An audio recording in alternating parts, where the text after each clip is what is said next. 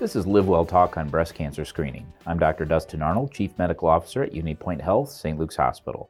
Early detection leads to the best survival rates with breast cancer. Joining me today on this topic is Therese Michaels, Manager of St. Luke's Breast and Bone. Welcome. Hello. You know, I think let's just start off with it. What age would it be recommended that a woman would start to have screening mammograms?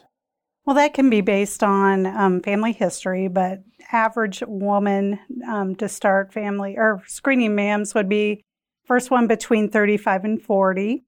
That's if your family history is pretty, non-coherent with the guidelines. If you have So meaning that family history contains other relatives that have had breast cancer. Correct. Okay. Correct. So any blood relatives that have breast cancer, especially first degree, like mother, sister, daughter, those are considered first degree. So if you have any of those, you should consult with your provider about when to start. Some people start as early as 30, just dependent on that. But average baseline mammography starts between 35 and 40. You run into the same thing that we run into with diabetes. You have the American Diabetic Association. Mm-hmm. You have the Society of Endocrine. They have different definitions and at times different recommendations for diabetes, and they're both very credible. Correct. But I think you run into that too with breast cancer screening, don't you? We do. We do quite a bit. As far as our department goes, of course, the basic standard is early detection is the best for early prevention. You want to find things small, but there are some different standards and guidelines out there with different, for instance, we go by the ACR, which is American College of Radiology, and the NCCN, which is National Comprehensive Cancer Network. Those accrediting bodies require you to do 40 and above screening every year, where there's some more conservative ones out there that say every 2 years. Well, okay, independent of the cost of the screening exam, what is the risk to having a mammogram? I'm sure it's uncomfortable. That goes without saying. But are there any other downsides? Well, the downside with uncomfortable, that has improved quite a bit over the last years. We're starting to see on the market curved paddling, which is more conforming to the breast, which St. Luke's does have. So if you ask a lady that had it 20 years ago versus 20 years from now, they're saying that it's a lot more comfortable. It is pressure. The other downsides to it would be really there's no risk or any risk that has been recorded because as far as the radiation goes, it is very highly regulated. It's probably one of the highest regulated fields out there with radiation. So we have yearly physicist tests. We are very regulated by the state. We're regulated by the FDA. So we run tests yearly for that. So basically your radiation intake for one mam is a lot less than if you were to fly on an airplane across the United States. Yeah, so that's closely watched and lower risk from Very radiation much exposure. And I think overall that's the direction of radiology, to limit radiation exposure. I mean, I think we talk about it more than we did when I first started practice medicine 22 years ago. Now, sometimes I hear women have dense tissue, and then they may recommend like an MRI. Can you tell me about that? Dense tissue is something that's been newly, we've known about it for a while, but for patients, it's becoming more of a law where we allow patients to know what their level of dense tissue is. The state of Iowa passed the law about 2 years ago, where in your result letters, you are notified of how dense your tissue is. The dense tissue is basically where the patient's breast is made up of glandular tissue, which is technically where the dense tissue falls into, and then there's fatty. So on a mammogram, fatty looks black, breast tissue, the dense tissue looks white.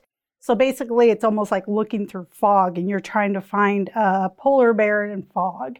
So when you have more dense tissue than the fatty tissue, it can tend to obscure some things that may be small and growing in there. So we have other tests that can help that too as far as screening goes. What are those tests? The first one's automated breast ultrasound. That is where it's a 3D image of your breast by ultrasound, which is sound waves.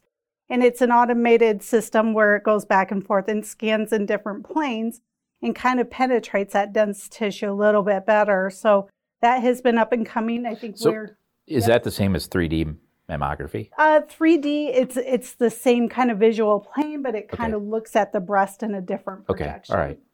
Yeah. When does an MRI get requested? Breast MRI is a little more in depth. That also sometimes includes an injection. So with those are definitely more expensive. We're not seeing as many insurance companies covering that. So we do that when the family risk is more. So if you have both where dense tissue is and you have a higher family risk factor, we start looking more details into the breast MRI for those kind of patients. And if I'm a woman who has dense tissue at the age of 36, do I lose that over time? Does it become less dense, or is that just something that is with them? It can definitely become less dense because the estrogen levels kind of drop in the patient. So we start seeing more of a decrease in the postmenopausal, perimenopausal age. There's some, very few, but there are some that continue to have that kind of dense tissue throughout their lives. So at some point, do you just, as a center, you recommend that they just go right to some sort of enhanced mammography to begin with, or do you always have to start with basic mammography and work through? Well, at St. Luke's, we have 3D mammography, which is, it's basically, if you think about a loaf of bread and you cut a bunch of slices through it. So we're taking that one picture and we're developing it into 80 to 100 thin slice layers through your breast. It's almost like a CAT scan where they can break it down and look at it layer by layer. So that now for us is a standard of care at St. Luke's. So we do provide that for all patients to come up for. So that helps with the dense tissue. And then after that, it's recommended, if we recommend the dense tissue like the ABUS, we go into those modalities as well. So if my patient or loved one has mammography that's abnormal or normal, how soon am I notified? Usually within the first 24 hours, we're seeing patients leave our facility, and within 2 hours, they're getting a text notification on their cell phone. And that's usually patients that are signed up for the patient portal where they receive that information online. If you are getting called back or if there's a diagnostic problem where they need to do more detailed pictures, we usually call you within the next 2 days and set you up for that. So it's rather quick. Very quick, yeah. I can't imagine a patient would want to be left wondering Correct. Whether or not they have a cancer. If a mass or nodules felt on self-examination as well as perhaps by the family practitioner, does that still get in a mammogram first, or does it go straight to biopsy? It definitely goes to mammogram first. Mammogram's always the golden standard to find something, but it would start off as a diagnostic mam. So a diagnostic mam compared to a routine screening mam is you come in and you get the test done and you are already set up for an ultrasound if that is needed.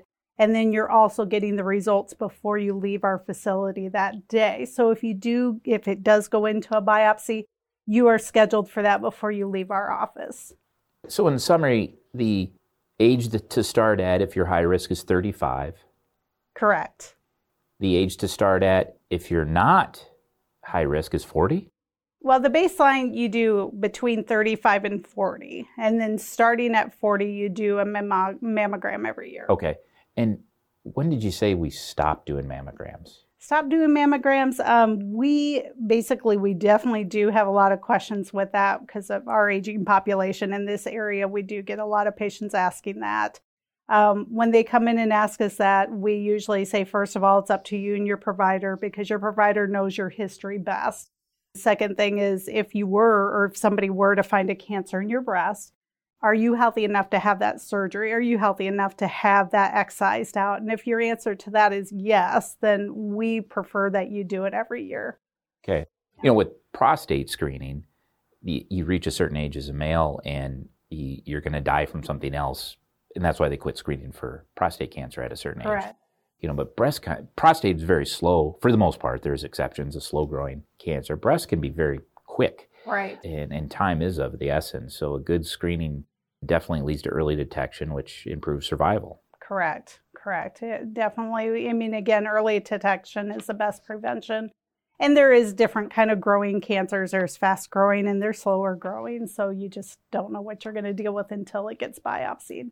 Yeah, I would say my surgical colleagues tend to move pretty quickly when a patient has breast cancer to get it surgically removed if that's what's needed. They don't. That's not something they tend to delay. 1% of breast cancer is men. Is there anything men should be doing for screening? Men should definitely, and again, there's some different studies out there as far as self-breast exam, but they should definitely be checking too, because they can definitely be affected by that. Recently, we had a male that had precancerous cells in there because of lumps, but they can also have, most common is what's gynecomastia. So that is not non-cancerous, but they should also definitely be, just doing a self-exam as well. Okay. One last question. how'd you end up in Breast and Bone and the Cancer Center? Yeah, it was kind of more of a personal choice and actually going through it personally with my mom. Started x-ray school, but then during that, she was diagnosed with breast cancer. And this was back in the 90s when there was probably not as much updated things with, prevention. She passed away when she was 44. So it just started that increase of knowledge for that. So right out of x-ray school, I basically went into mammography and been in it ever since. Well, that's neat. Yeah, definitely. One thing about breast cancer, and this is just from my point of view, but I think most men share this, is it's someone's mom, daughter, Correct. or sister, and Correct. so you tend to move quickly on it, or wife. And which is for the best, obviously, but I think it just has a heightened sense of something that we should be doing something about. Definitely. It's one of the highest causes of, cancers out there for sure. It always blows my mind, like back in the 1950s, culturally, like you wouldn't talk about it if you had cancer. Exactly. It just totally it's unfathomable, but that's the way it was. Right. You kind of held that. You didn't talk about it because there was a stigmata with having cancer of any sort. Right. That's just so not true these days. Yes. We've had women before that wouldn't even tell their own husbands back then that they were getting treated for that. It was very common for that. But now we're starting to see this newer generation come in knowing their background history, which now they can be tested for genes, genetics. We have genetic counseling on board. BRCA absolutely. Gene tests. So stuff you've never heard of before. And as far as prevention, it is not as, what do you want to call it? It's just not as invasive as it used to be as well. Which is for the better. Right. Well, this is really great information today. Thanks so much for taking time to talk to us about this important topic. Again, this was Therese Michaels, manager of St. Luke's Breast and Bone. For more information, visit unitypoint.org. Thank you for listening to Live Well Talk On. If you enjoyed this episode, don't forget to subscribe. And if you want to spread the word, please give us a 5-star review and tell your family, friends, neighbors, strangers about our podcast. We're available on Apple Podcasts, Spotify, Pandora, or wherever you get your podcast. Until next time, be well.